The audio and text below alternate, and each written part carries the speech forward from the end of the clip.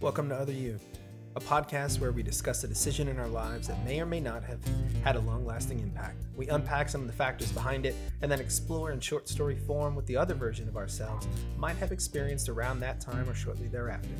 I'm your host, D. Let's see where this story takes us.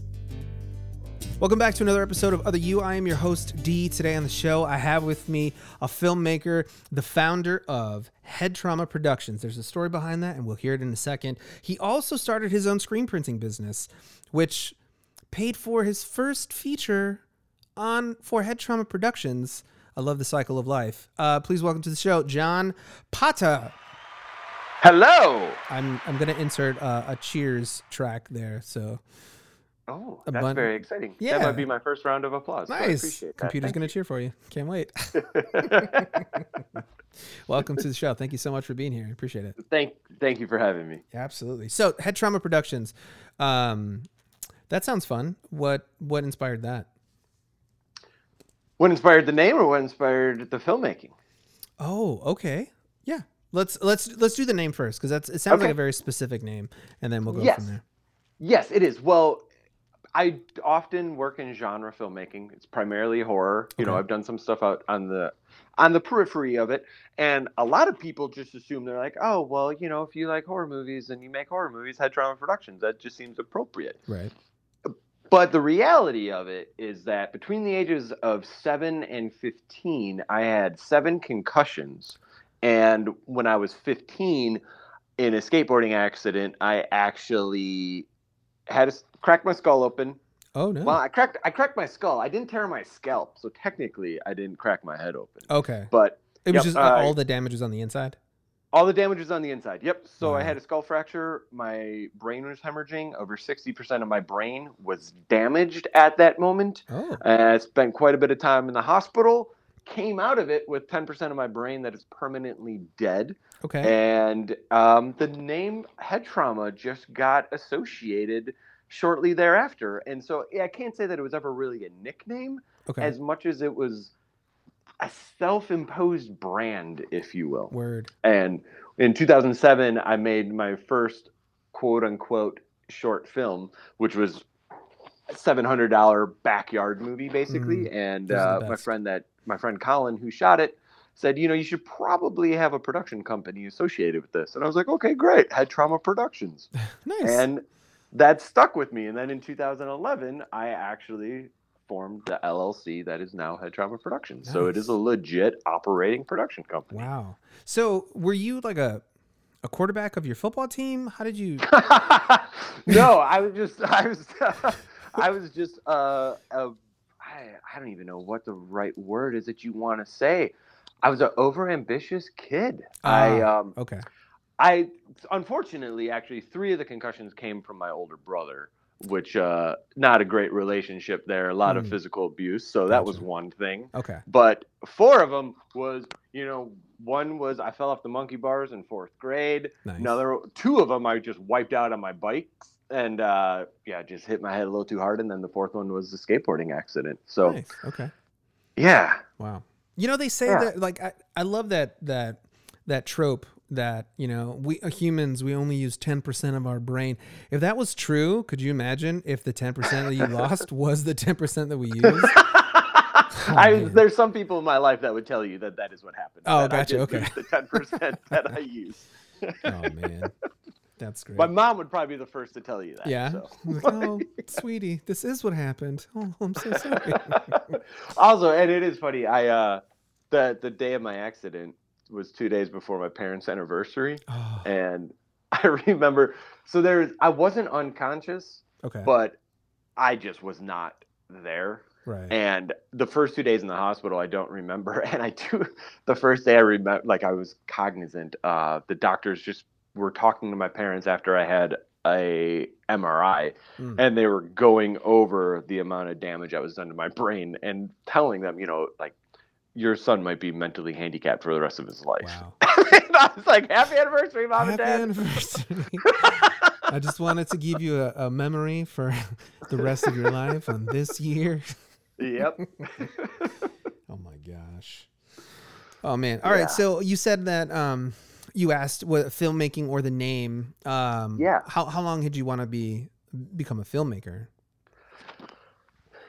I think the long answer to that is when I was 6 years old, I fell in love with Jaws. Jaws was the second movie that I truly loved, Ghostbusters being the first. Oh, nice. But when I saw Jaws and I was 6, my parents were explaining to me the idea that the shark didn't really work when they were filming, so they had to get creative, and that's why you don't see a lot of the shark. And Right. I just remember being like, what do you mean that the shark didn't work? It's a shark in the ocean. Right.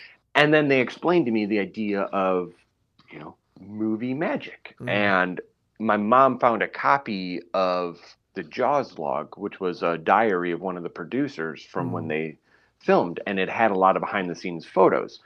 Oh. And that was the first time that I realized that there was a world behind the camera.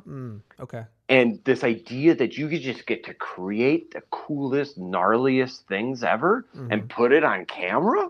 I was like, oh, that sounds amazing. Wow. So I really got into the idea of filmmaking at that point. And probably 2 or 3 years later, my childhood best friend and I started making stop motion animation videos because that was accessible, Wow. And then over later elementary school, middle school, and high school, we were just doing really stupid short films that we're making, like Night of the Living Seizure People was one of them, and Dance Party Slaughter. Then we made Night of the Living Seizure People 2, Shake, Rattle, and Die. Whoa, a sequel. Yep. All a sequel. It was an official sequel. And I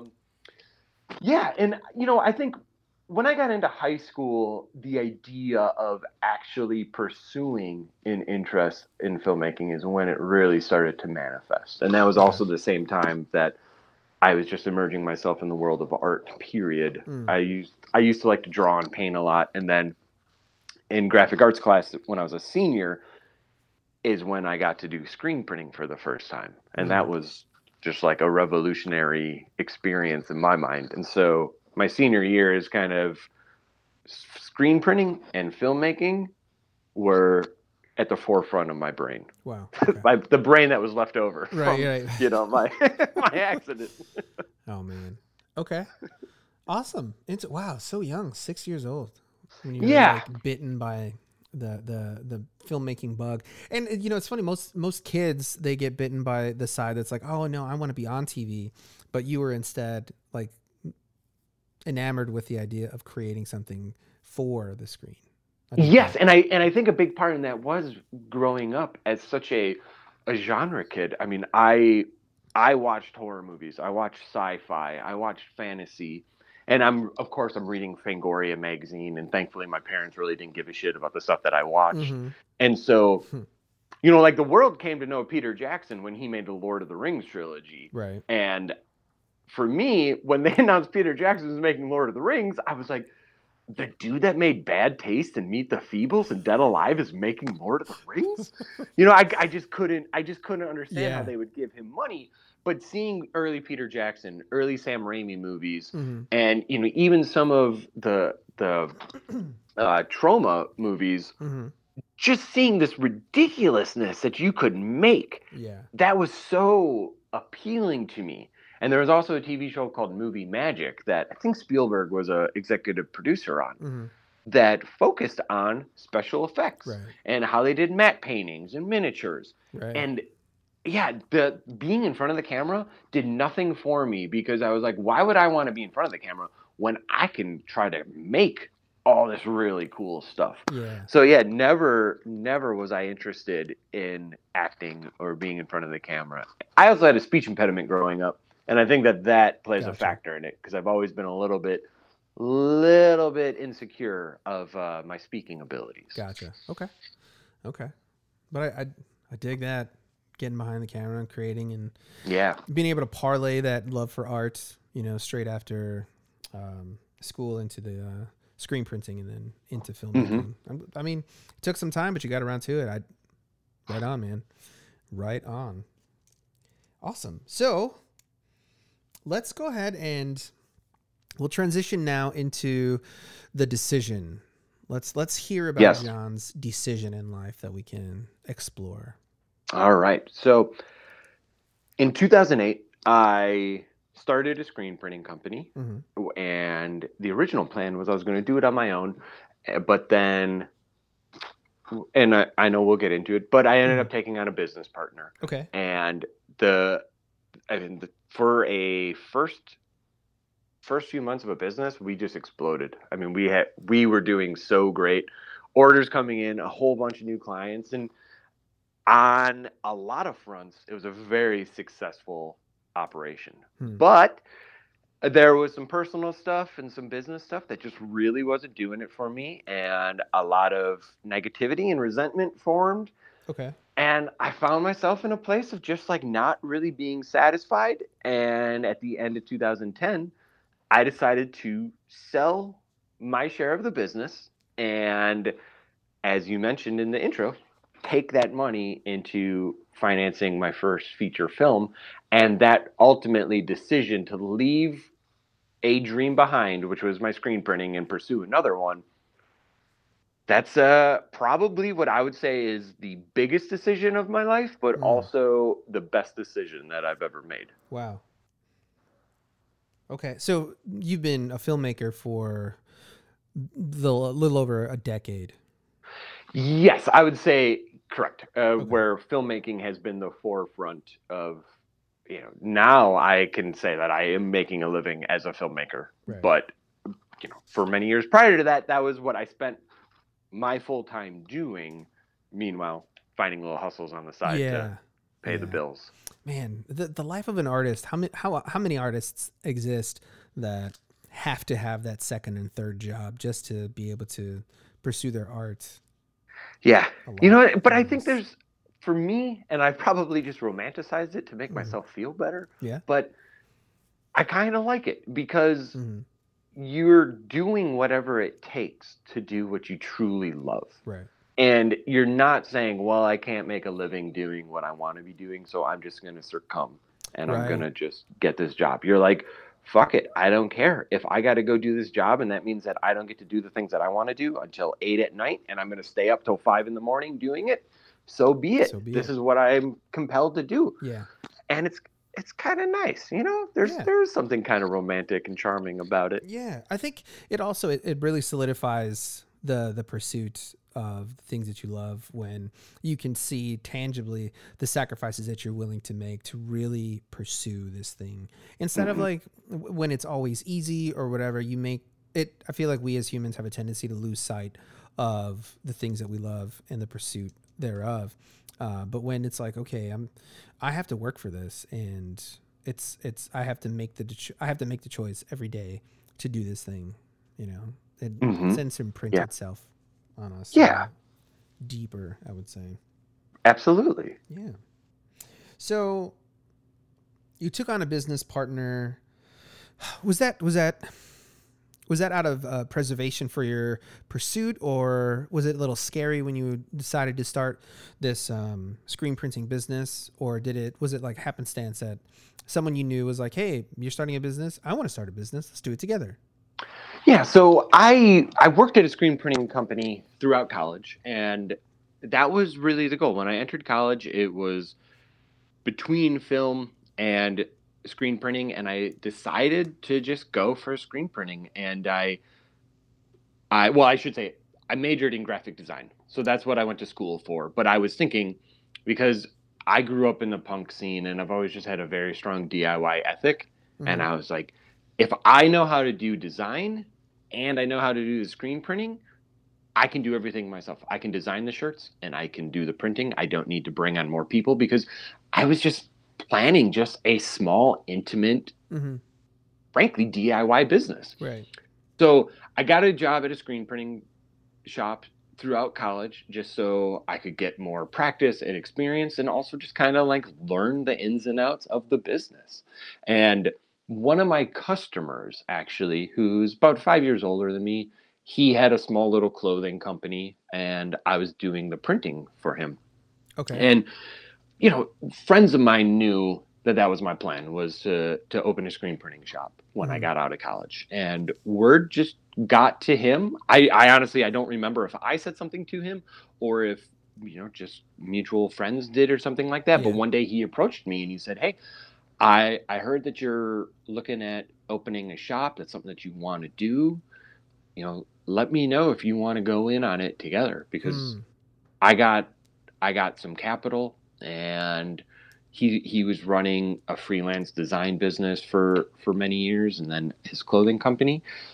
And so at the time I was 22, and I just kind of had this thought of, well, I could go get money from a bank, Right.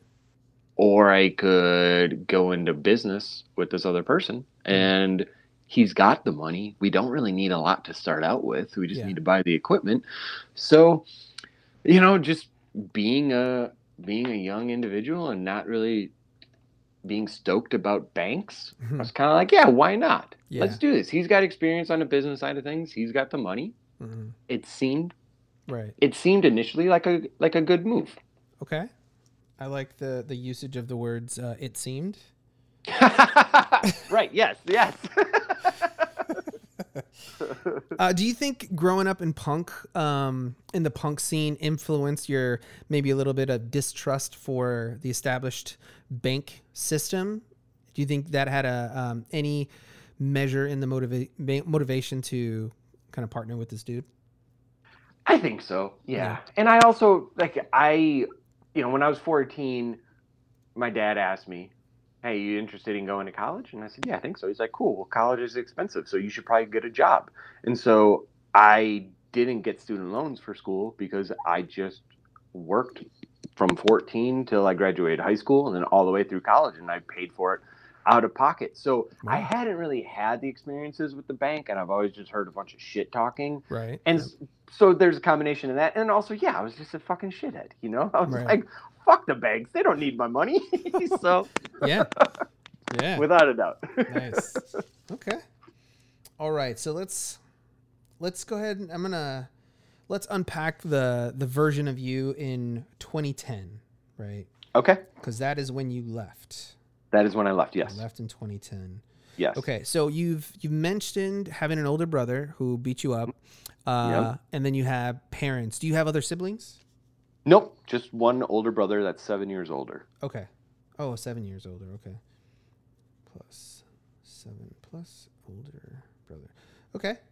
And then, at this point in your life, had you reconciled at all with your brother? Are you guys any closer?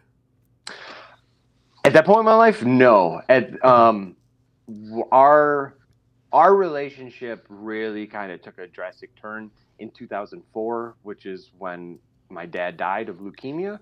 And it was kind of like the split in our relationship. We never had a good relationship to begin with, but I kind of just saw what was important in life. And, like when your dad dies at 20, you kind of got to grow up really fast, and you find out things that are worth your energy and worth your time. And I didn't really think my brother was.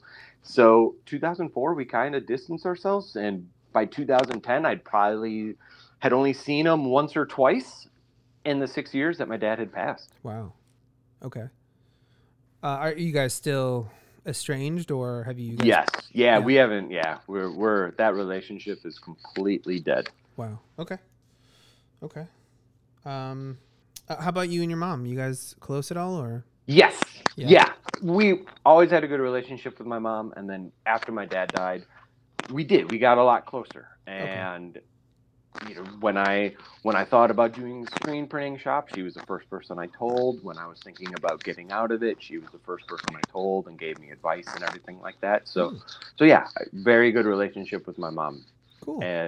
In 2010. Okay. That's good. And then, so did you, when you were running the screen printing, were you making enough at that screen printing job to exist, or did you have to have a second job at the same time? Well, I didn't have a second job because I was working a good 60 to 65 hours a week, because while my business partner had the design side of things, I was the only one that knew how to print between the two of us. And the business did explode and we were doing great. So I was printing all the damn time. Wow.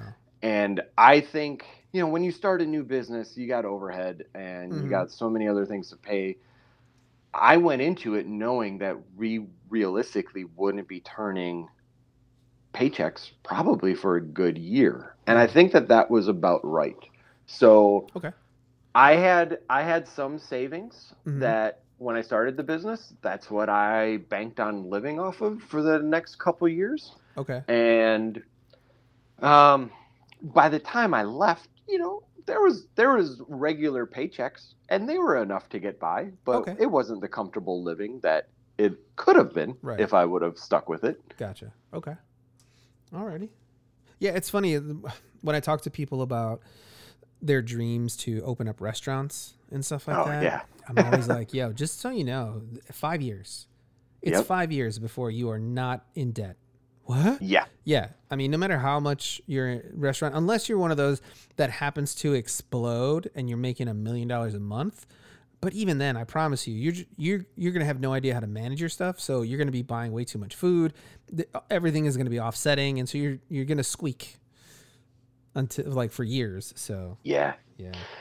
Yeah, it's rough. It's rough, but it's good to know that going into it. Because Mm-hmm. if you didn't know that and you didn't have a plan, it Yeah. gets ugly really fast. Yeah. Those are fun. So I mean, yeah, it's super good that you had savings that you planned on living off of while the Yeah. business was getting its feet going. Yes. Right on. So working 60, 65 hours, did you have time for hobbies? So, I mean, did I have time? I don't know, but did I make time, or did it exist? Yeah. At the same time, I was a nonprofit, excuse me, I was the president of a volunteer-based nonprofit movie theater Oh, that, nice. yeah, and I did that for many years. I also ran a monthly horror movie showcase at local comic shop, and then it was like I was working on scripts and hang out with friends here and there. But it was, when I look back now, I mean, it was really dark times because I was physically and mentally and also emotionally so drained Mm-hmm. that I had a relationship at the time, and I just realized now like how checked out and how not present I was with Mm-hmm. the relationship and even with friends. So yeah, there was recreational time, but I wasn't I wasn't the best at it. Gotcha. Okay. So let me you said you grew up in the punk scene. Hmm. Was give me some of your musical stylings at the time. Of 2010? Yeah. So 2010, boy, the Flatliners Cavalcade had just come out about a year prior, Mm-hmm. and I was very into that album at the time. I also discovered a band called Arms Aloft through their EP Comfort at Any Cost, which was on constant rotation. Nice. Get Rad was a hardcore band out of Milwaukee. I was friends with them, but also was listening to them a lot. And just like at that time, Fat Records had a lot of good stuff. None More Black was coming out. There was a Mm-hmm. new Dillinger 4 Civil War that came out in 2008. Boy, let me think. 2010. What are some other records that were out at that time?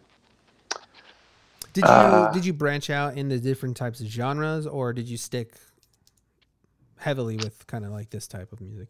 I mean, yeah, yes, I've always listened to other stuff, Mm-hmm. but I've always just come back to punk rock and ska. I am one of those people that in 2010 I unabashedly loved ska, and in 2021 I unabashedly love ska as well. Nice. So, Into it. but like in 2010, I think I was, I mean, good friend of mine that he became my first employee at the shop, and Okay. then we made Dead Weight together, the film in which I sold the business to fund. Mm-hmm. He owned and still owns a record label named Gilead Media that just works in really extreme, obnoxious metal. Okay. And because of working with him, we also listened to a lot of metal that I was never really into. Fair enough. But yeah, so I listened to that. And like at that time also there's some like folkier punk that was kind of getting bigger, like Andrew Jackson Jihad Mm-hmm. was on the radar, and Harley Poe which is kind of like if the Violent Femmes and the Misfits cross paths. Oh, So yeah, so I mean, I don't know. It was a lot of punk rock and ska, to be into it. completely honest. Into it. I'm into it. I can dig it. I can dig it. I feel like you get a lot of people that'll say things like, "Oh, I love all kinds of music, but they only buy albums from one specific genre." Sure. You know. And I'm guilty of that to a certain extent, but Mhm. I love like 50s rock and roll and doo-wop and Nice. soul, and I Yeah. got a fair amount of those in my record collection. Yeah. And 80s and 90s hip hop also as well, just stuff Mhm. I grew up with. Oh Been man, listening to a 80s and lot 90s of hip hop is that should be on the top of everyone that's over 20 years old. It should be on the top yeah, of their list. That yeah, was, man, yeah. It's yeah. I mean, yeah. some I gems. There were some gems. hell yeah, there were. Yeah. And also, I'm like 90s alternative, just like classic alternative or grunge. Mhm. Something about it lately. Whew, I just Yeah, can't it get kind of enough fits, of it. right? Yeah. Yeah. Right on. Right on. Tell me about what was your regular routine like? I imagine with running, participating in the nonprofits and doing the Horror Monthly showcase, Yeah. and working all those hours at the shop, as the owner of the shop, where you can't just walk in, punch in, and then punch out and go home. What was Right. like a routine? What was your regular routine like? I was typically at the shop around 9 a.m. Okay. and didn't own a car. So it was just a little over of a mile walk. And Oh, that's not bad. so, yeah. So walked, rain or shine or snow, Mm-hmm. being that I'm in Wisconsin. Right. And so get to the shop around 9 and, typically it was just start burning screens or start setting up the screens for an order. Mm-hmm. And I can't say much more than just print until 7 or 8 o'clock at night. Hmm. And then once I got done printing, it was prepping for the next day. I would oftentimes leave between 9 p.m. and like 9 and 10 p.m.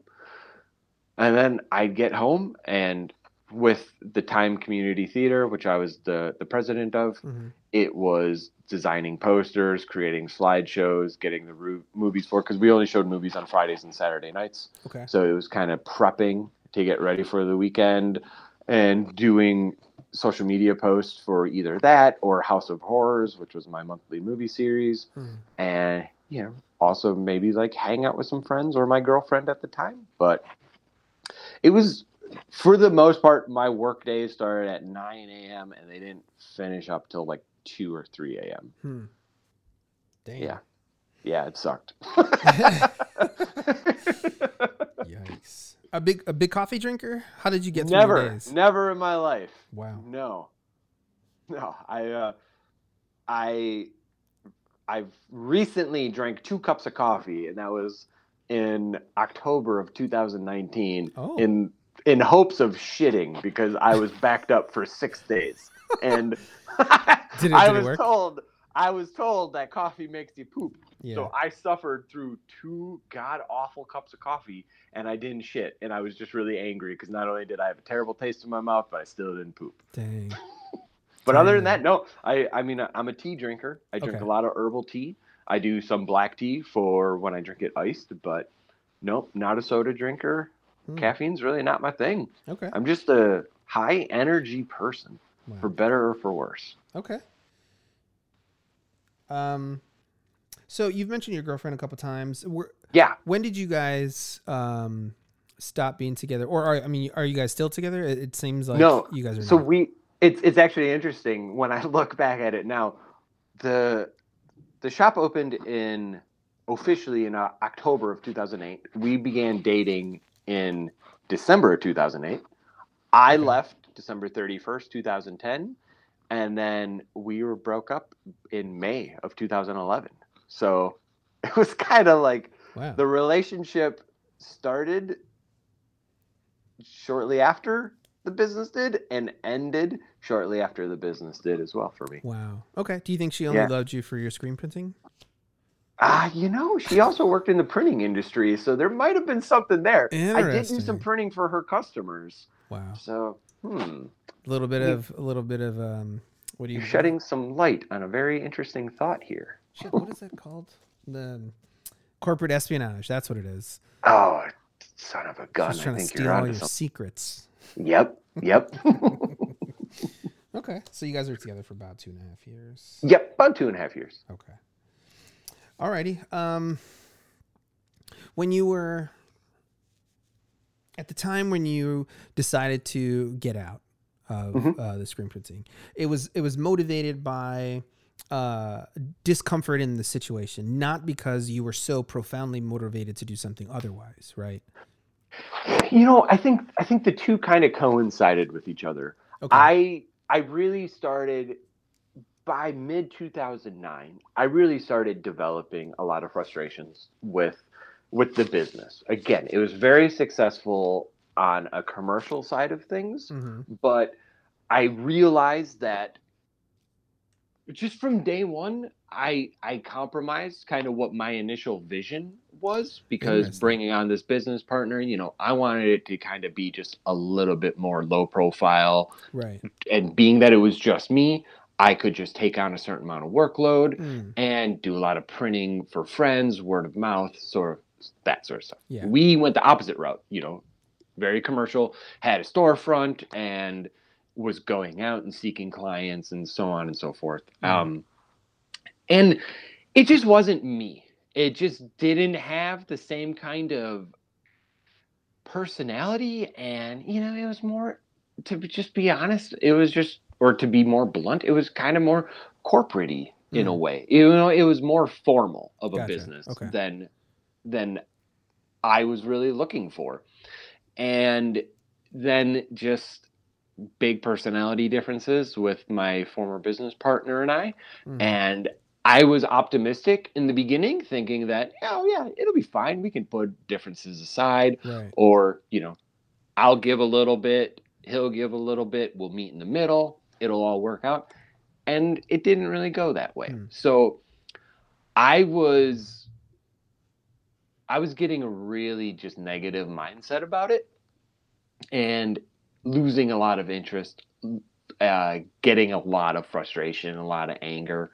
And around the same time that started to brew, one of my really good friends, Adam, who I mentioned earlier, that worked for me, he was the first employee, and he owned the record label. He basically forced me to hire him, because he said, dude, you're killing yourself, and I'm not just going to idly sit here and just let you destroy yourself. Wow. So you're going to hire me. Yeah. You're going to teach me how to screen print, and I'm going to at least do 20 hours a week to just help you, so you stop being down this really self-destructive path. Wow. And he came on, and he knew that I had made Better Off Undead, which was my 2007 short film. Right.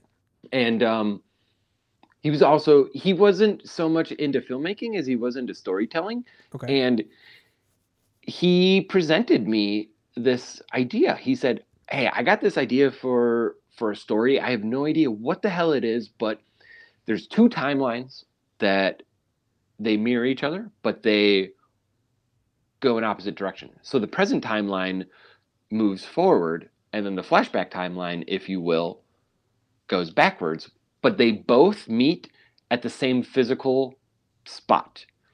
And it's just about a guy on a journey, and I have no idea what the hell he's doing or why he's on a journey. Okay. And it was just like the most bare basic pitch. And he's like, you want to just help me kind of like flesh this out? And so, being that we were working together multiple days a week, that's kind of what we just did, is we started brainstorming about what this story could be. And by September of 2009, we really kind of picked momentum up on this story, which we didn't have a title for at that point. But I was like, man, I think that there's a script here. And I had a couple film projects that just started and they didn't go through, and I was kind of like feeling a little bit down on the filmmaking side of things. But then having a creative partner just kind of rejuvenated me. And we began writing this script that then turned out to be Dead Weight, the feature film that I made right after I sold my business. Wow. And so I bring that up because as I'm feeling negative and losing desire in the screen printing shop, which was my dream, a new dream of filmmaking, or I shouldn't say a new dream, but the dream of filmmaking kind of got some new life in it. And as we kept writing and as we kept talking about it, and we're getting into 2010, we realized like this is something that we really wanted to do, but we also knew we couldn't do it unless one of us dedicated ourselves to it completely. And at the time, Adam was married. He just bought a house. They had multiple pets. He was in no position to be like, all right, I'm not going to work. I'm going to just focus on this thing. Yeah.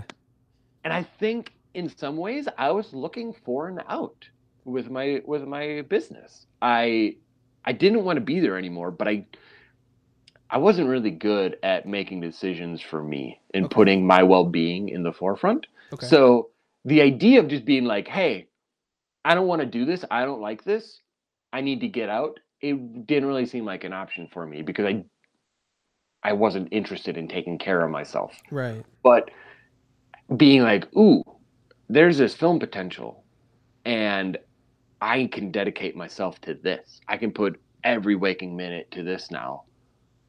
That was just like, I think that this is what I want to do. And as we talked more and more about the film and the script got finished and things started coming together, I saw that it was a reality. And so I said, all right, I'm going to make this. I'm going to do this. Fuck it. Nice. What do I care? At the time, I think in 2006, in 2010, I turned 26. And when I talked to my mom and told her what I was thinking, she said, John, you're in your 20s. If you're ever going to take a big chance and a gamble and you're going to try something, now's the time to do it. Yeah. So I was like, all right, let's see what happens. Nice. So Adam has had a very profound impact on your decision making, it seems. Yes. Wow. Yes. Okay. Yeah. I mean, it is interesting when I look back because I have certainly thought about, because we all play these games of the like, well, what would have happened if I wouldn't have done this, you know? And it's like, I had a lot of negativity about those years of screen printing. And I go like, God, part of me wishes I wouldn't have ever done it. And then I go, but if I wouldn't have done it, Adam wouldn't have forced me to hire him as my first employee. We wouldn't have spent all this time working together, which ultimately led to that film. Right. So if I take that screen printing out of the equation, I don't know if filmmaking exists for me. Right. So yeah. Nice. Yeah, it is a very interesting. And now, to be fair, even though he worked on one more film with me, but he hasn't kept up in the filmmaking world because he found out it's just not for him. Yeah. He does own a record store that I do 2 to 3 days a week at just because it's nice to get out of the house, and step away from film. So we're still working together. Nice. We're still, and we're still being creative with each other in a little bit of a different capacity because he has a record store and a record label, which I help out with both. Awesome. Sweet. So when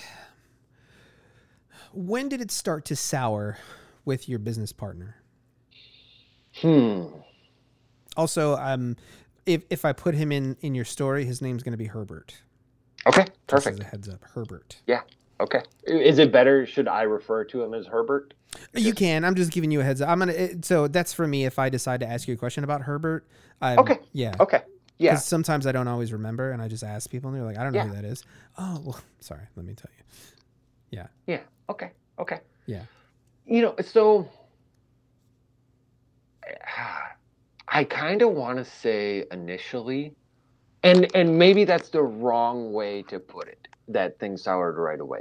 I knew that there were some pretty big fundamental differences with us, but I was very optimistic. I've jokingly said that I was a very optimistic person until I sold that business. Gotcha. And then I became a very pessimistic individual. I don't know if that's entirely true. Okay. But Okay, I think I'm sorry. You've mentioned that you guys had different, like a difference of opinion from the onset. You had different like ideals or vision for everything.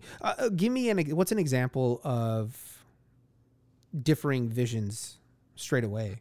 Okay, sure. So for me, a big desire for doing the screen printing shop was because, becoming an adult, if you will, and realizing like, all right, you got to make a living. So you have to find a way to make money and potentially not hate what you're doing. Right. So for me, it was like, I love screen printing and it's something I know how to do and it's something I'm good at.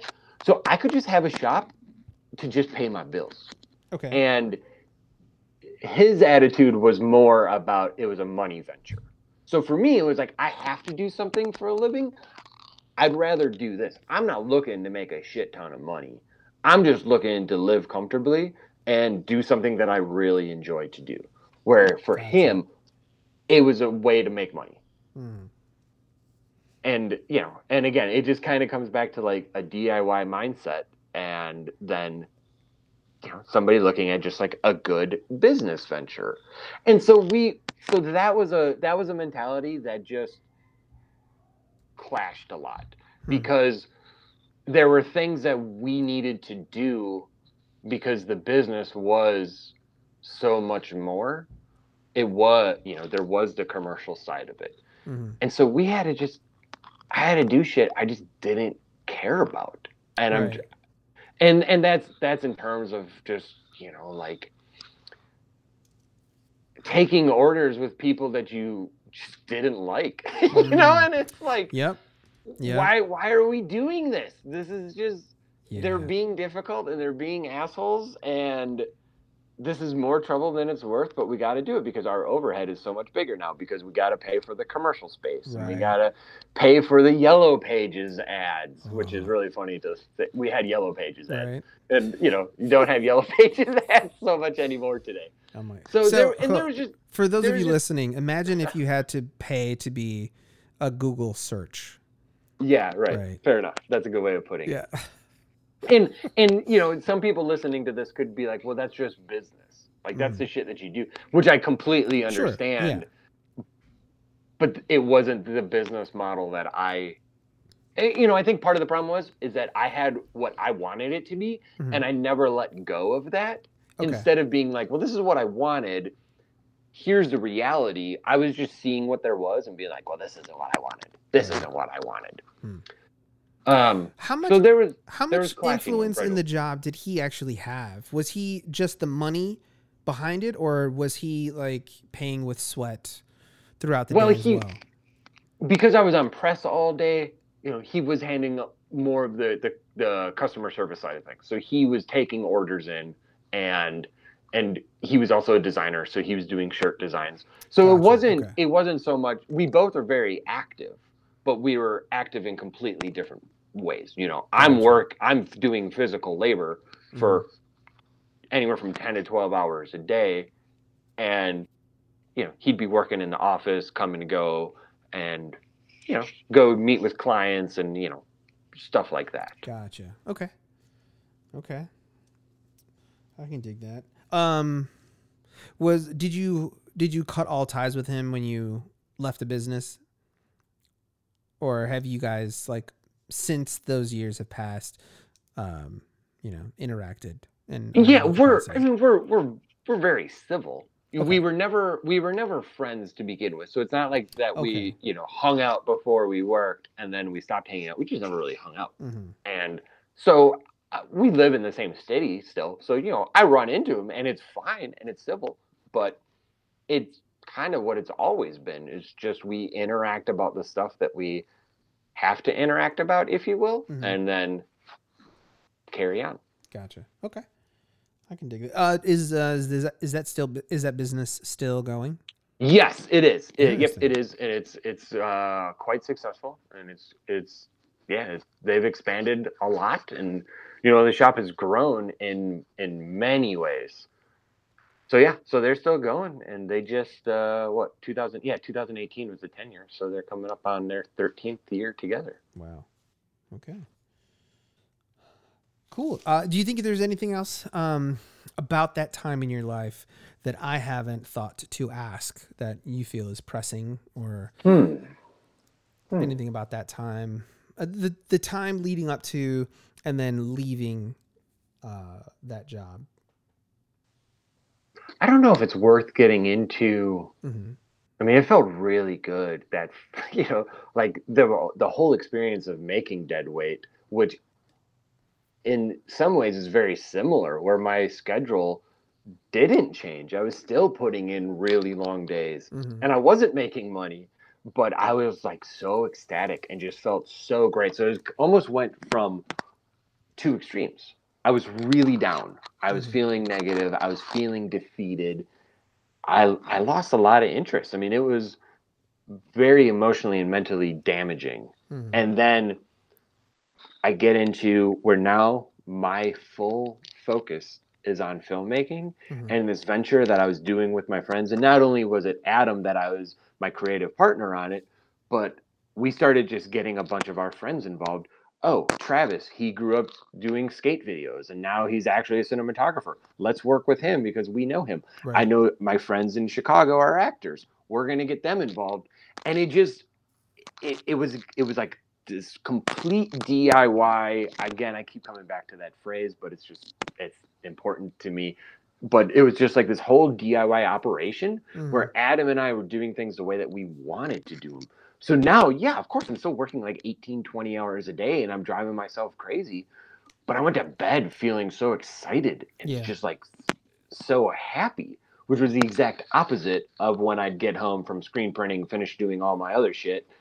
And then truly like not even make it to bed, physically pass out before I even got in bed, wake up on the floor multiple times. Jeez.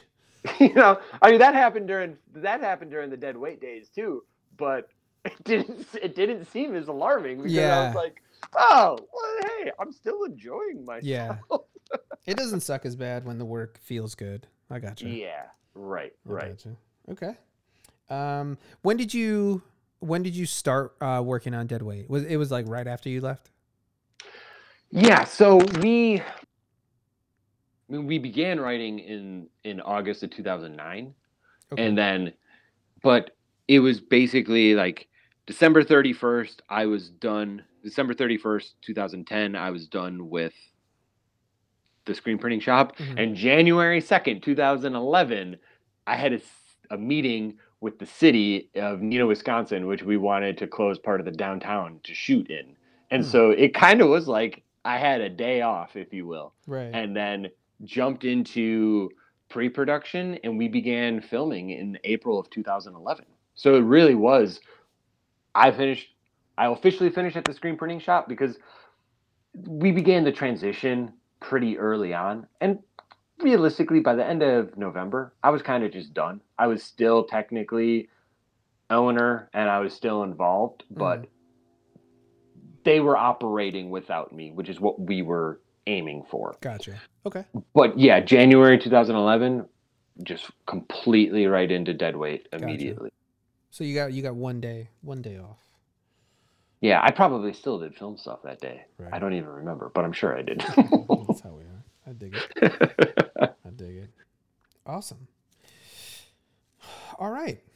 Okay. So then what we're going to do here is we're going to take a quick break. We'll listen to a little bit of music. And when we come back, we're going to hear the story of Other John. Stick around.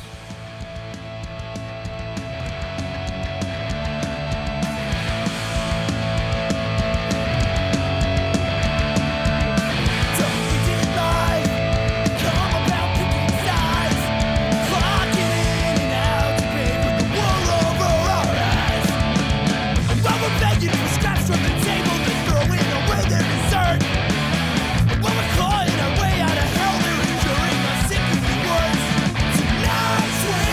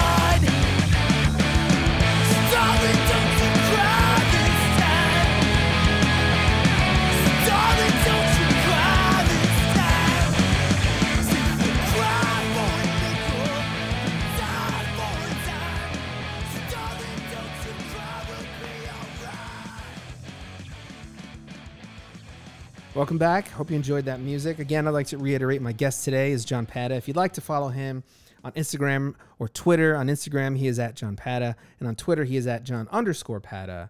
But if I would like to quote him, if this is someone that you think you desperately need to follow, you're just going to be disappointed. It's not a whole lot of social media interaction, but he's there if you want to find him. Even if you just want a little bit of reference for. Yeah. And I should say I'm fine with the interaction. I just don't post all that much. That's fair. That's fair. So, I can dig that. Yeah. I can dig that. Yeah. Social media gets exhausting for me. Maybe because I'm old, right? Yeah, I agree. Sometimes I really like it, but then I just get exhausted because I'm like, I have to do this all day, every day in order to like maintain, a certain metric, So. And what I found in the last couple of years for me personally is that I spend most of my day in front of a screen. The last thing I want to do when I'm not working is be in front of another screen. So it's like, I don't even really watch that many movies anymore because I just am like, you know what? Step away from a screen, go for a walk, read a book, listen to some music. That's satisfying to me. Okay. So I think that's part of it. And like you said, just old. Yeah. Just the older I get. I just think like, man, if I was like 15, this would be my dream come true, all of this social media playgrounds. But now I'm just like, man, I have to. And it's so like for the podcast, I try and maintain at least one tweet a day, Right. And I'm just like, it's like 11:30. I'm like, oh, I haven't done it. Let's try and think of something, just so it's there. I'm not even really interacting with people. Like literally nobody is responding, but it's like, no, just kind of trying to create a library of interact, whatever. Who cares? Now, I didn't know you when you were 15, but if you were anything like me at 15, I'm so glad I didn't have social media because the shit that I would have posted would have been completely moronic and awful. Fair. That's fair. And that's not to say that what I post today is very, quality. Yeah. But it's just like, ooh, I'm really, really glad my 15-year-old thoughts, even my 22-year-old thoughts, weren't able to make it to a archived outlet. Yeah, I think because we didn't have the worldwide accountability, we were just vicious, horrible savages to each other. For fun, right? Just some of the wretched things. So my wife doesn't understand my relationship with my best friend, who I've known since I was 16. He's my oldest friend, and we are horrible to each other. Just the names we call each other. It's so much fun. And she's like, why do you do that? Don't you even like him? I'm like, yes, of course I like him. I wouldn't call him that stuff if I didn't like him, So, she's like, you don't call me that stuff. Yeah. I was like, well, I mean, it's different. He's a stupid idiot that should fall down a flight of stairs every day. But I like you, sort of thing. And then, there was a point where we would go back and forth and we would just wish horrible things on each other. Like, I wish that you lost all the sensitivity in your fingers. So, you couldn't tell if you were buttoning your shirt right or whatever. That's a good one. Yeah, just all kinds of like really, really dumb. He wished that my teeth turned to yogurt one day. Just, that would be awful. Why would you wish that? He's like, I just wish that they turned to yogurt. You would enjoy it for a moment until you swallowed all your teeth. And then what? So just stuff like that. I think I got to step up my shit talking game. Yeah. Oh man. Alrighty. So this is the part of the show where we get into the story. Are you ready for your story, John? Yes. I'm quite stoked to see where this is going to go. All right. So this is called Other John. The crisp morning air numbs the fingertips and exposed extremities. The sweating blocks of ice floating at the coastline smoke as the droplets evaporate in the barely warm air. Other John sips his herbal tea quietly and listens to the water softly clap against the grassy edge and up against the underside of the planks of the wooden dock underfoot. He watches as the droplets of water poke through the space between and twist and twirl before gently crashing down on the toes of his boots. Other John leans toward the water, resting his forearms tightly clutching his favorite thermos. The scuffs along the base tell a story of a historically loose grip. The misshapen walls regale of versatility as they are reminders of times when Other John needed something moved just a tad, and his trusty mug was all that was nearby. He takes his final sip, lifting the thermos above his head, hoping for anything to fall empty. He takes a step back and launches the chip paint weathered thermos brand mug out onto the partially frozen Winnebago Lake. He glares ahead as it skips along the frozen crust, disappearing out of sight into a puff of loose snow disturbed by its landing. Other John shouts aloud in frustration, in part because of his lost mug and in part because he sees no solution to his work problem. Defeated, he scampers back down Bowen Street before turning left on Bayshore Drive en route to Offbeat Press. With each step, his cursing grows more imaginative and ever slightly louder. Stupid alien skin-wearing bastard. Dumbass ugly hair-having cat's butthole. Oh, if you were on fire, the rain would skip you, choosing to become vapor instead of putting you out. I am not a sellout. I'm not. You can't make me treat this like a money-making shop only. We're a community business. Community. Other John tapers off into a whisper at the end. He walks with his chin buried in his chest, and he watches the floor as it changes from gravel to pavement to linoleum, ignoring the calls from Herbert. Other John, we really need to talk. Other John? Other John? Damn it, why do you do this? A frustrated Herbert slams his coffee mug on the counter, splattering coffee all over his neatly pressed short-sleeve yellow button-down, his burnt umber tie, and a freshly printed stack of flyers. Fuck. Other John heads behind the counter, puts on his headphones, clicks play on his iPod, and Carry the Banner blares in his ears, picking up where it paused. He mouths, "We're killing ourselves to live." And that puts a pep in his step. He begins working at a furious pace. Even after the album ends, he maintains a workflow that was in time with the tempo of the music. The screams of the punk band are replaced with the sounds of the slosh of mixing paint, followed by the sounds of the squeegee dragging the paint along the silkscreen surface, trailed by the scraping of excess paint away from the edges, whose sound is similar to running your fingernail along vinyl, which call out to the busy room. Like an absurdly loud clock, the song of the screen press belts out its lullaby with whirs, clicks, hums, and beeps. The persistent symphony of machinery pauses every so often, and the room tone drops to a low hum as the shirts are cured. Herbert approaches during a session of curing and calls out to Other John, "Hey, we need to talk." Other John looks up and points to his headphones and shakes his head. Nothing plays, but his desire to talk is as great as his desire to poke himself in the eye. Contemplating both, he says loudly, as if speaking over music, "Do you think you can survive if you jam a pencil in your eye?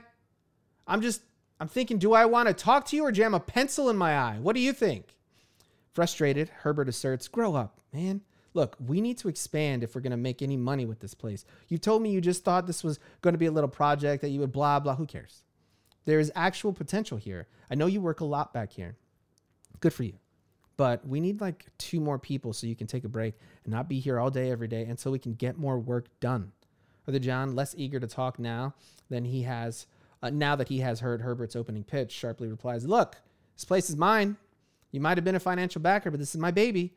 I'm not going to sell my baby to fill your pockets." Other John, this is not a baby. This is a business. Do you want to have a baby? Cool, but do it on your own time. My own time. This is look, man. Offbeat Press is mine. It is me. I'm offbeat. I am off the beaten path. How do you not see that? You're just the money. You need more money? Earn that on your own time. Leave me out of this. This was supposed to be a community shop that I could use to make band merch for my friends and design some of my own things and put all of that into this. Why are you trying to take that over? Why do you want to hurt me? Look, Other John, if I wanted to talk about hurting people, I would just talk to my wife. Oh, you're ruining her life too? Look, Herb, just let me get back to work. Please. Fine, but we're not done here. We need to talk this through. Other John points at his headphones and shakes his head. The ringing of silence resonates through his bones and tickles his nose before settling in his rattling teeth. His jaw cracks as he grinds his teeth. The day ends and Other John hops in his car and begins to drive home. He heads west, but in a haze, not completely focused on where he's going. He lets his subconscious guide him. Heading west, he turns onto 41 South. Road signs approach and pass quickly. Milwaukee, 55 miles. Chicago, 28 miles. Champaign, Mount Vernon, Marion. Now on 55, Other John crosses the Mississippi River into downtown Memphis. The blinding sunlight awakens him from a 10-hour lucid dream. He pulls over on Poplar Avenue near Morris Park, trying to piece together his trip. How the fuck did I just end up in Memphis? How many times did I stop for gas? Checking his odometer, he can see his current trip is 787 miles. Oh my. 700 miles? I had to stop at least 3 times. Where did I even stop for gas? His phone buzzes loudly in his pocket. Hello? Where the fuck are you? Where? Shouts an angry voice. What? Other John, do not mess with me right now. The shop is silent. None of today's work orders have been started. Dude, it is 10 a.m. Where are you? Rubbing sleepiness from his eyes, he checks the time and verifies it is 10:01. Look, who is this? Are you kidding me right now? It's Herbert. Did you get shit-faced last night and you're just waking up? Just get here, man. Realizing the gravity of his predicament, he realizes, Herb, I'm in Memphis. Memphis. Like Tennessee? Really funny, man. How long before you can get here? No, really, I'm in Memphis. I'm not sure how I got here, but I am here. I'll be back at the shop tomorrow, I guess, but I'm not going home right now. I'm exhausted, Other John reassures. You know, if you were an employee, I would probably fire you right now, Herbert flexes. Fuck off, man. We both know I'm not. What could you possibly be hoping to do right now? If you were an employee, I would fire you for being a twat. But you're not, so I can't. An employee, I mean. You're not an employee. I'll see you tomorrow. Other John turns off his car. He pulls his feet up onto the seat and wraps his arms around his knees, pulling them tightly into his chest. His windows slowly fog as he breathes in and out heavily through a mild panic attack. How did I get here? Go home. Go home. Home, he chants, rocking back and forth. He clears his mind and attempts to fill his thoughts with the memories of the trip down. Amidst the darkness behind his closed eyes, he catches flashes of taillights poking through the silent dark beneath the endless starlit sky. An image of a smiling stranger as they both fill up. In the back seat of her car are sleeping children and a man in the passenger seat playing games on a cell phone. The two nod and the image fades. Home. Home. Home. Tears stream down his cheeks and cruise down his jawline, pooling at the tip of his chin. Home. Home. Home. The car comes to an abrupt stop with a crunch. Other John opens his eyes and sees a partial frozen lake. Looking down, he sees his foot on the brake. His hands are firmly gripping the wheel.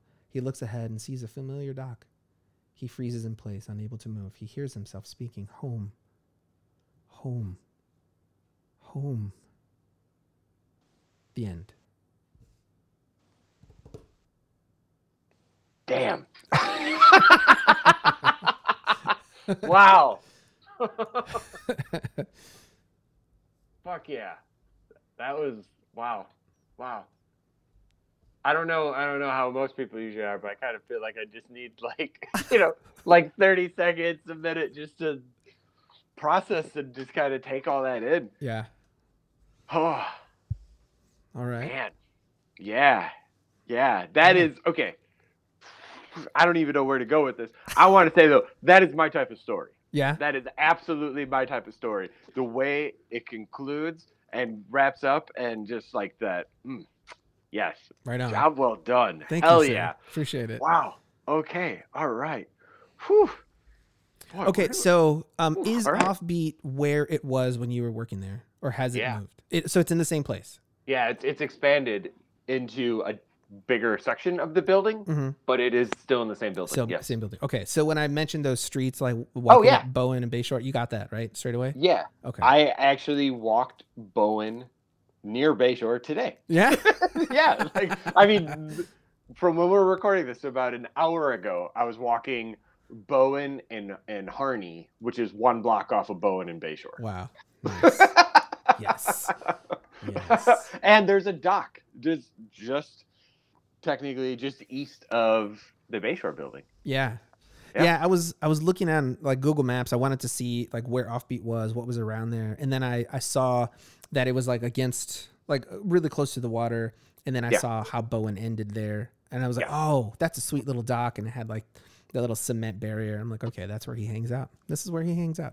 As a matter of fact, on 4th of July, I sat on that dock for a little bit and watched some fireworks. Nice. Off in the area. So, yep. Good work. Yes. Yes. Nice. Yeah. And the Carry the Banner lyric, that was a really nice addition. I'm glad you were able to catch it. Oh yes. Nice. Yes. That was well done. And I have to say, when I was in college and I worked at a different screen printing shop, it was probably 4 miles from where I lived. Mm-hmm. And in the winter, I often rode the bus home. Okay.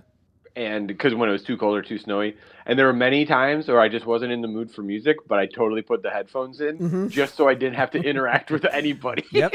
Yeah. So I've been guilty of that many times in my life. Nice. Awesome. Fuck. Awesome.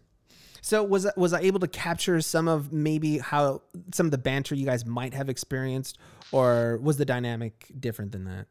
I would say that there was an exaggeration, without a doubt, but I think that the root of kind of the interactions, pretty similar. Yeah. Definitely. Sweet. Yeah, I would. I think it would be the way that I would put it. If you see a historical fiction movie where that these two characters had dialogue, it might be a little bit more dramatized for the effect, and I think that that's a good way of putting it. Yeah. Okay. Yeah. Right on. Huh.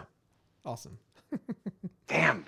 I'm like just trying to recap everything right now. Yeah. Score. Am I coming up short with my response here? Because again, I just feel like I'm just a little like. No. It's a head trip. Yeah, it's totally a head trip. Take a minute. So, my goal for these when I'm writing is I try and do everything I can to take whatever I've gleaned and put that person into the story. Yeah. And so, part of the way that I wanted to do that was I wanted to exaggerate the way you felt about the business and the way you would deal with him. Right. Yeah. And so instead of focusing on like other things that might be drawing you away from it, just taking that little facet of you that was like, oh man, I really like this thing. I like this. I like what I started here, and then, but also you mentioned that, mental health was something that was like an underlying issue. And just throughout some of the research I've done, like those moments of kind of like blacking out. Yeah. And still being able to function. Yes. Right. And granted, I never did a 10-hour road trip in that capacity, but I mean, there were days in that time period and even a little bit thereafter where it would be a thing where all of a sudden I'm like, it's 4:30 in the morning. Like I got home at 8:00. Like what happened? Yeah. And it's not even that I passed out, because I was conscious. I was doing stuff. Right. Yeah. But just having that feeling of like, I don't know what happened to the time. And unfortunately, and I think I mentioned this, but there were times that like I woke up in the hallway on the floor. Right. And I don't remember going to bed. There was one time woke up in front of the refrigerator, and I guarantee it was I need to go get something to eat, and then my body just shut down, and I just fell asleep. Oh man. Yeah. So the drive that never happened, but that blacking out, that kind of like loss of a certain time period, without a doubt. Yeah. I hate to admit that I experienced that. Yeah. Yeah. Yeah. I mean, so I have experienced some measure of, I like to call it time traveling while driving. Oh yeah. Where like I would get out of work and then I would just wake up a couple blocks from home and be like, how did I get here? Yes. Or I'll be at a traffic stop and then just daydreaming, not paying attention. And then when I snap out of the daydream, I'm driving. So it's like that subconscious part that knows like what comes next. Like the cars in front of me moved, so I just started moving, sort of thing. But I'm just like staring off and daydreaming into something or whatever. And then I just like snap and I'm like, oh shit, So like I've experienced. So I wanted to like marry some of that, and I feel like I like to put in crazy exaggerations. I can't imagine someone's gonna go on like a 10-hour, with like multiple stops for gas, Right. Oh no, I that was fucking great. Yeah. Nice. Huh. Do you also have one of those thermoses that are beat to hell? Okay, I just retired that one. Did you? About maybe 2 months ago. Okay. So I have, as I'm holding up, you can see I have the big Yeti containers. Nice. I have two of them. I have one that's for my water. This one's for my tea. Nice. And the one that I just retired, I replaced my tea one. Mm-hmm. I probably have had since 2009. Oh, and wow. it was dented Yeah. and destroyed. And I mean, I didn't throw it out on the lake, but I absolutely threw it against my dresser one night. And just in a release of anger and frustration. And so, yeah. Nice. Yep. I Yep. feel like everybody that has one, it becomes like this multi-tool. Like, oh, this is metal. Surely this is strong enough to just like bang this little thing, you know, like, oh, these two pieces of wood are not here. Let me just grab my mug and bam, bam, bam, sort of thing, you know, or just like you drop them a million times. And so sometimes like the base, it starts to fold into this like very fine tip around the edges, you know. Would you like to hear a completely embarrassing story involving my thermos? I would love it. And this is from the screen printing days. Nice. So it's a very long work day. All right. It was in the summer. I don't remember what month it was, but I probably got done working about 10:30, 11 at night. And my bike was getting serviced. Mm-hmm. But my buddy that owned the shop gave me an old cruiser to just ride in the meantime. Okay. So, and these are motorcycles or bicycles? Bicycle. Okay. I'm not cool enough for a motorcycle. So I finish up at the shop. I get myself ready. And my backpack has one of those little net pockets on the side of it where I could put my canteen right in there. Yeah. For whatever dumbass reason, I filled it up before I left. Okay. So I put a 4 or 5 pound canteen in my mesh pocket. I get on the bike and I start cruising. And I remember this. I put on Ghetto Bastard by Naughty by Nature. Nice. That was like the song I wanted to listen to on the bike home. And it was kind of my release. I'm cruising down the street. I'm feeling good. The wind's blowing. I decide to stand on the pedals. Right. What I don't take into consideration is that this bike does not have handbrakes. It has pedal brakes. Oh. So moment I stood, the bike just came to a screeching halt. I topple over it. I go flying over the handlebars, and the canteen from the backpack slips out and just bashes me in the head. I tumble over the bike, and it's a scene from a movie where the bike goes over me. Oh, and I somersault on the ground a couple times, and I'm sitting there, my iPod still playing. Nice. And I just sat there, and I was like, this is perfect end of the day. Yeah. That's totally it. So, yeah, back to the head trauma. Nice, yeah. Yep. Almost took myself out with my own, 38-ounce canteen. Oh, that's the best. Oh my gosh, they do say that water's dangerous. Water is dangerous, right? It is dangerous. Oh my goodness. Huh. Oh. So, yeah. Please go ahead. Yeah, for Carry the Banner.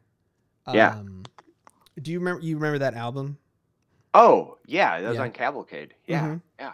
Yes, Gotcha. I do remember Carry the Banner on Cavalcade. Nice. Yeah. Okay. Oh yeah. Score. I feel like there was that. Oh no, go ahead. There was a band called Oh Pioneers at the time, and they had an album that just came out shortly around that time period, and they had Neon Creeps. That was it, and 9 a.m. every day. I remember that was like my soundtrack going into work. I would just put that song on, and because it was very similar mindset, very similar emotions that I was feeling, and I was like, well, at least I'm not the only one. It was that finding comfort in other people's misery as well. Oh man. Yep. Nice.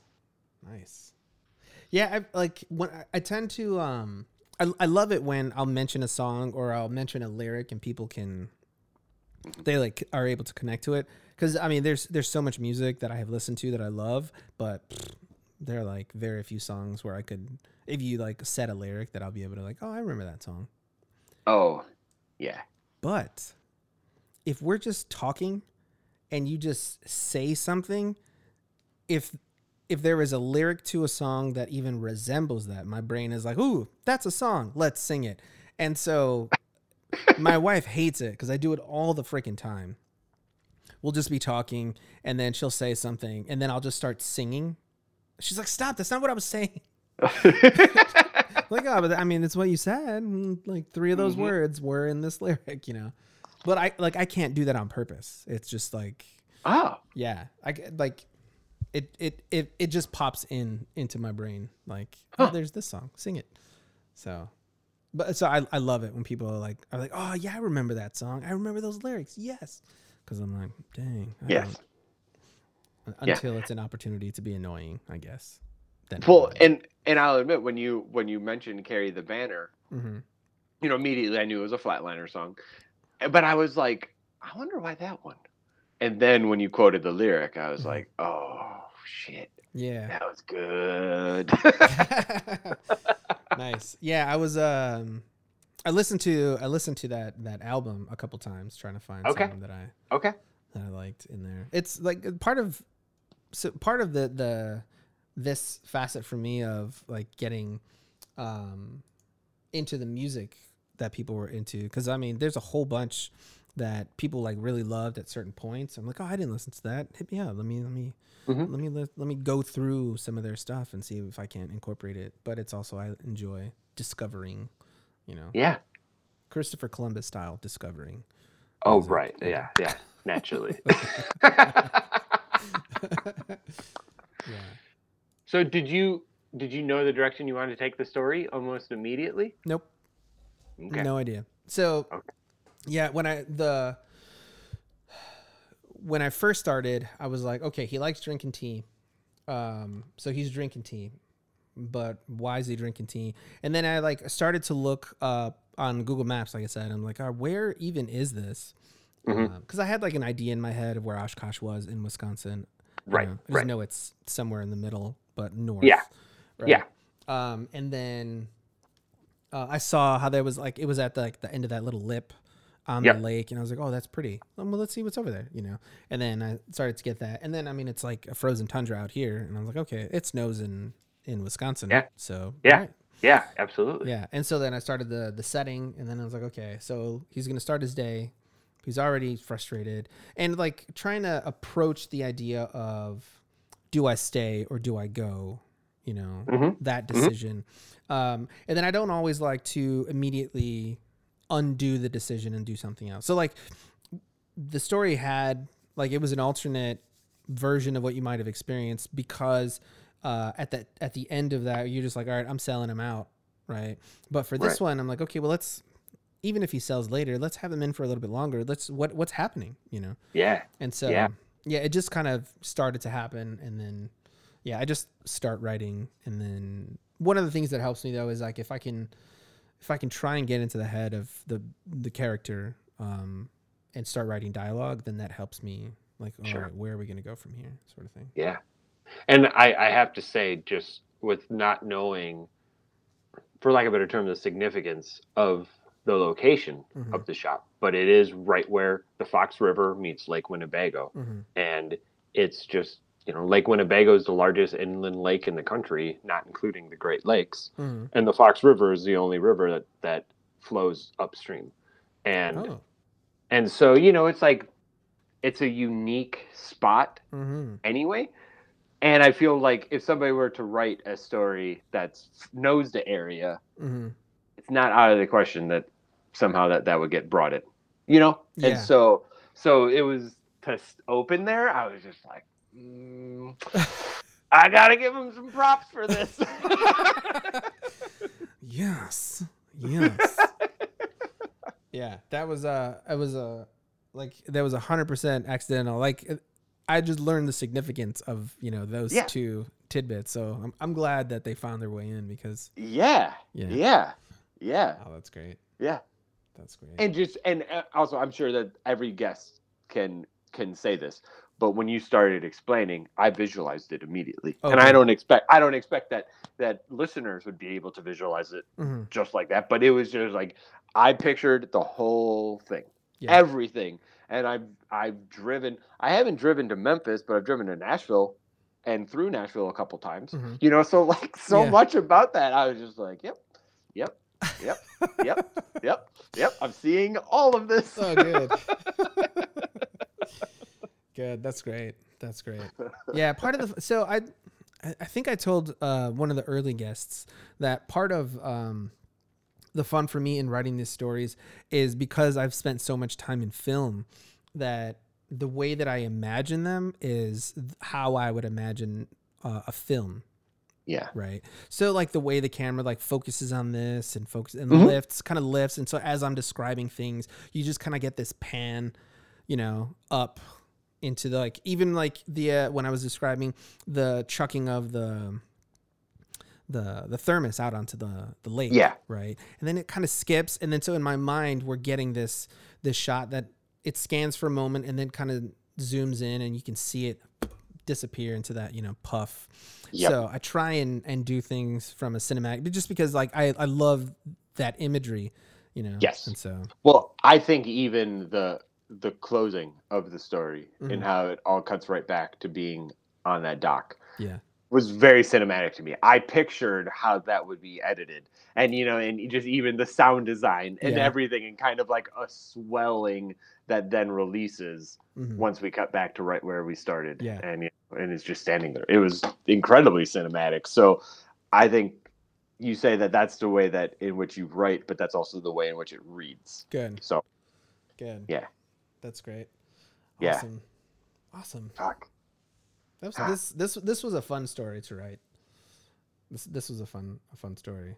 And I think I'm noticing as I'm like going over past episodes, I'm watching like the emotional journey of the characters happening a little bit more. Like some of them are just silly, like the one another guest that I had earlier this week when I did his was silly because like his takes place in the early 80s and he mentioned having a group of friends. So that made me think of like the Goonies and Stand By Me and Sure. Stranger Things. All right. So I'm like, okay, so this one's going to be a little bit cheeky.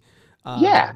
But when I have other opportunities like this where I get to like, okay, especially if I'm talking to people that are aware of where they were mentally, Mm-hmm. then I'm like, okay, so now let's tackle some of the things that we experience when Sure. So Have you scrapped a story?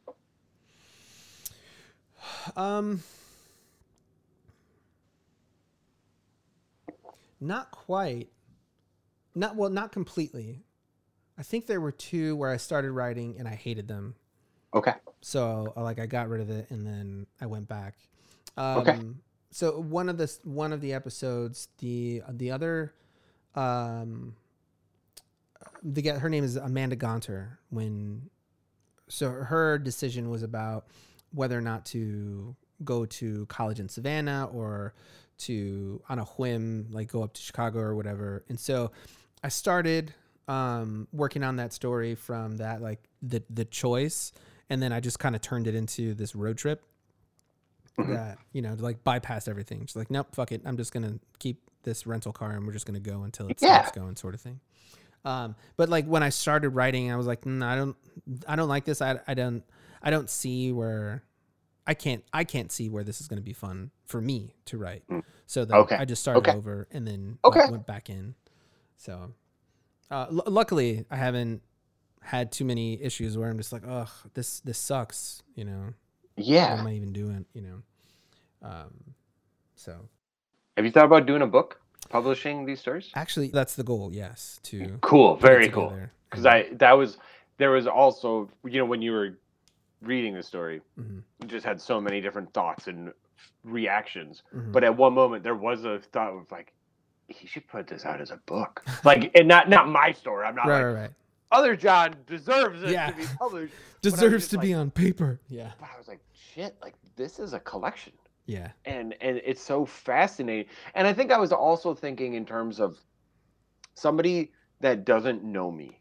Would they be interested or invested in this story? Right. And then the way in which that you wrote it, I was just like, yes, I think they would. Because this is a story about me, but it's ultimately a story about a character. and it's a nice moment in time, Mm-hmm. and it has an arc, and it just Okay.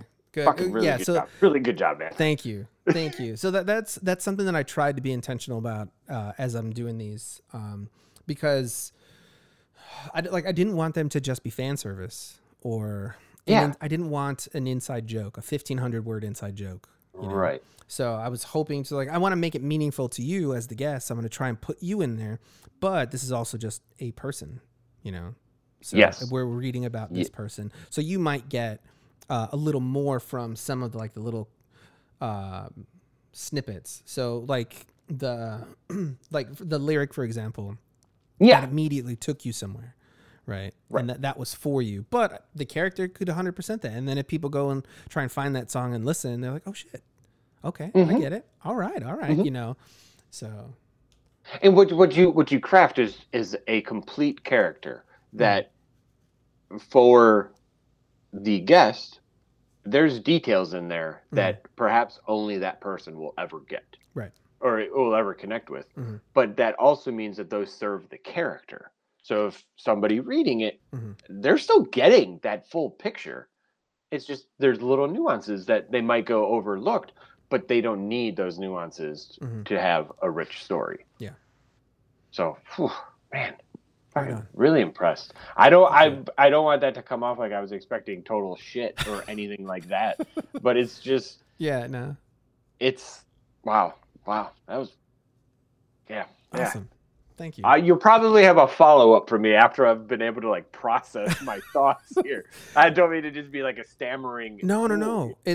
I had one guest where she asked me to send it to her after the show. And then she sent me a letter a few days later saying, okay, so I had some time to read it over and really process it. And here are some more of my thoughts on it. So this is the record, the episode was already recorded and done. Yeah. But she's like, oh no, I really I want to give you more than I gave you. Cause I was kind of sort of in that moment. So yeah, I won't lie. If you're willing to do that as well, I would. More than happy to.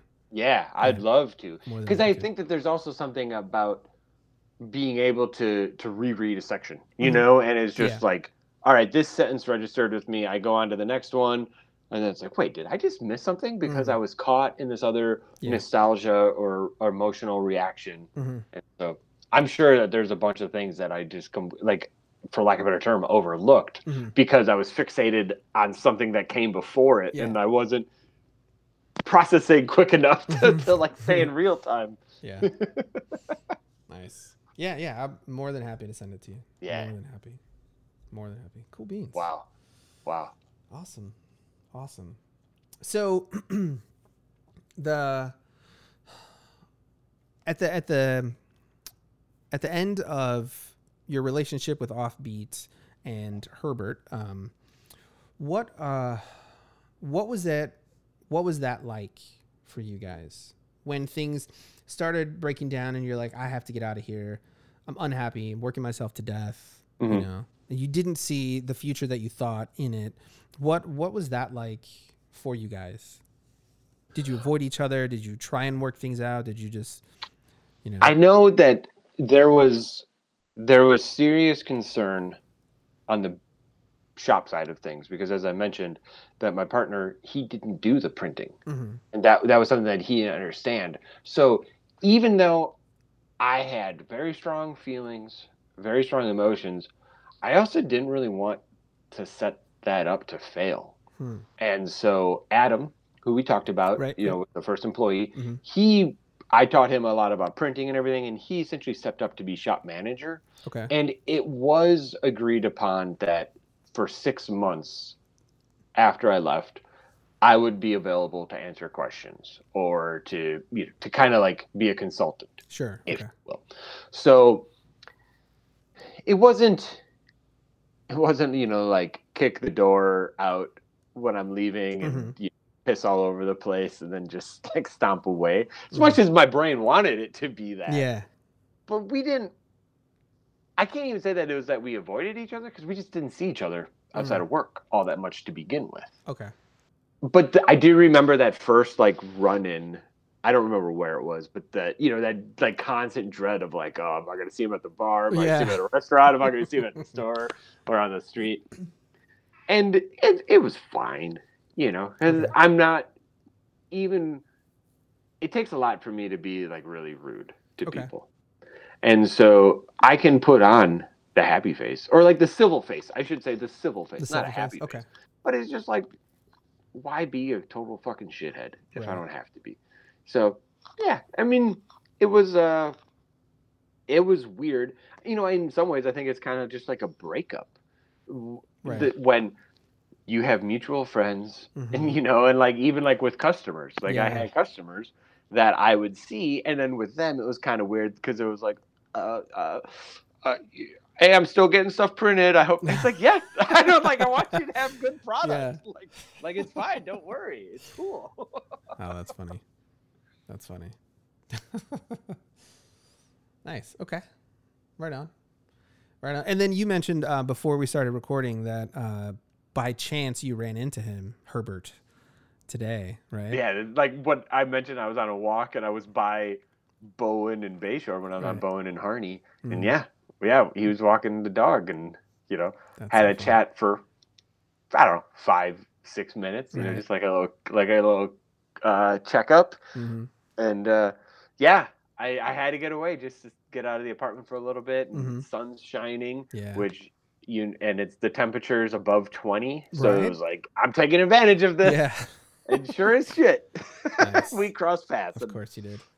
In the world of the Dark Tower, I just thought, that's Ka. King Ka. Oh my gosh. Had you in his sights. He knew you were going to be walking. Oh, that's funny. That is funny.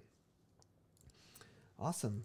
There was during that whole interaction, when I ran into him, in my head, I was thinking, I got to get home because I'm going to hear a fictional story about if I wouldn't have sold them when I did.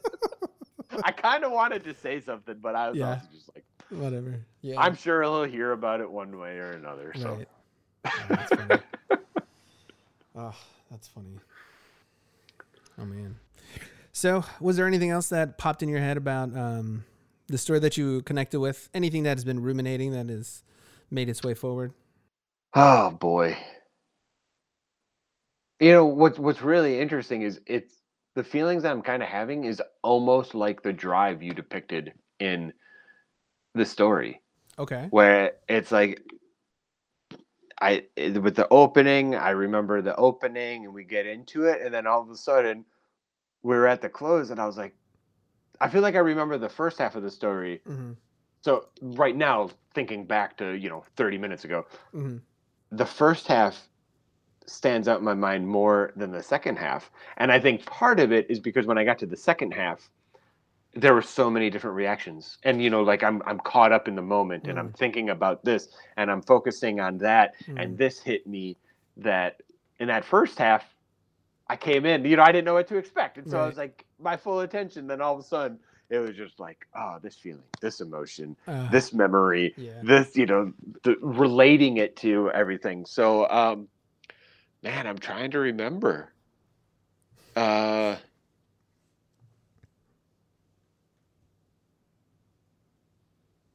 did have to kind of laugh that I was like, yeah, if I wasn't at work by 10 o'clock on a day, everyone would be like, what the fuck is going on? Yeah.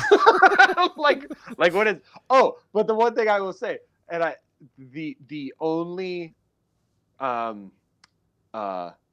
inaccuracy. Okay. I didn't have a car. Oh, dang. You might have mentioned that. But it's other me. So we don't know when this took place. We don't know what year this is. That's true. So I could have, when I eventually got it, because I did get a car again. I went 10 years without a car. And so this could have come at the time after I got my car.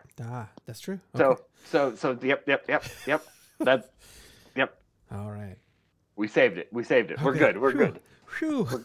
Sorry, I didn't mean to scare you like that. Yeah, no, it's good. I was just going to have to burn the whole thing. Just set it all on fire. Okay, let me think if there's anything else from the story. Did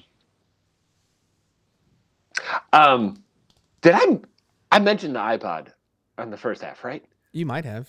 I just assumed you would have had an iPod. But what's beautiful is that I was like apprehensive of iPods for so long because I was like, why do I need an iPod? I have a wall of CDs, and I'm not even exaggerating at this point. Oh yeah. My apartment had built-in shelves, and it was floor to ceiling. Ooh. It was 1,800 CDs, I think it was. And I was like, I don't need an iPad or an iPod. This is foolish. Look at all this music I have. Meanwhile, every night I would have to spend 1 hour going through, and I had one of those wallets that held 24 CDs. Yeah. I'd be like, tomorrow I want to listen to this, put it in the wallet. I want to listen to this, put it in the wallet. But October 2008 is when the shop opened. Also the same month I got my iPod. Nice. And so the iPod was like pretty fresh. Not gonna lie, still use it. I don't really do streaming music. I still do. Nice. I still do iPod. But that, especially during that time, having the iPod was like key. Yeah. For me, it was new, it was significant. Yeah. I like finally got over my stubbornness of technology. Right. And I was like, this is incredible. I have every album in my pocket right now. It had that really fun little interface with the circle that you could, and it was like a little tactile too, so you felt it on your thumb. Oh yeah.